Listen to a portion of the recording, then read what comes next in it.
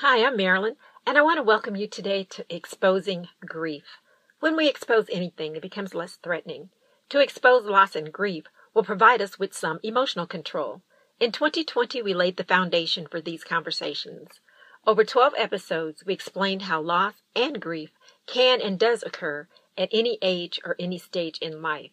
You can go back and listen to those foundational podcast episodes, or you can begin listening today as part of your personal journey to be more emotionally and mentally healthy. This journey is personal. You cannot force or coerce anyone to be more healthy, whether physically or mentally. A person has to want to do all the hard work in order to see results. You can be an encouragement. As a friend, you can let them know that they can be successful. The aspect of loss and grief that we want to consider today is comfort and closure. I do not believe they are the same.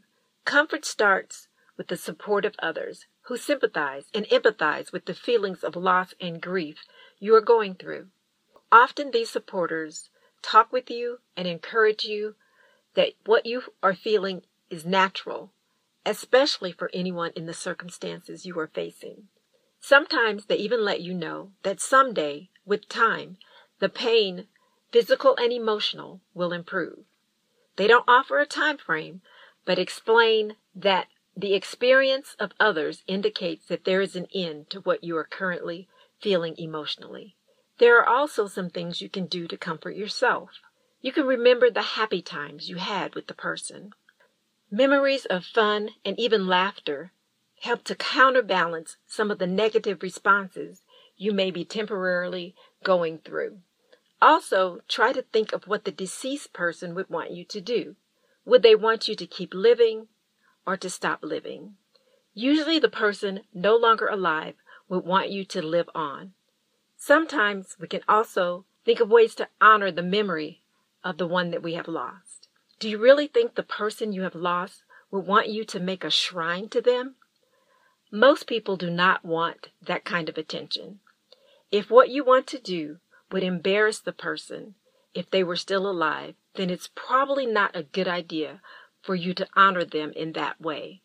Closure is quite different and more complex. Many times a funeral or memorial service can help to begin the closure process. You have said your goodbyes and others have had a chance to explain how their lives were impacted by the deceased. You begin to accept the reality of the situation.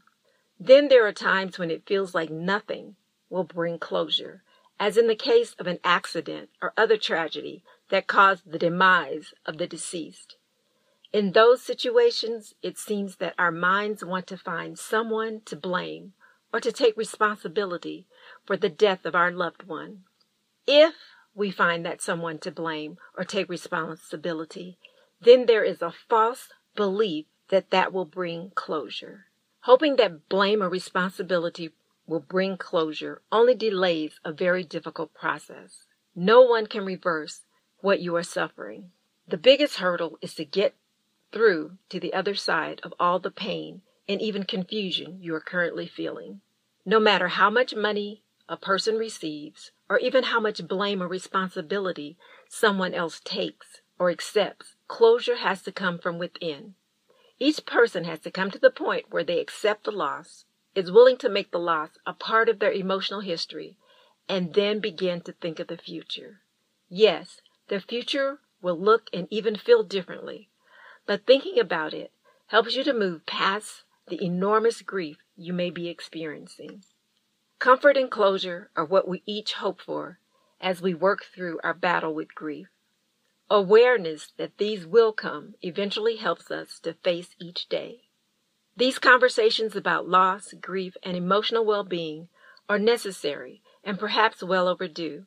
Be a part of these important conversations. I want to thank you so much for joining me today. I hope to visit with you next time on Exposing Grief.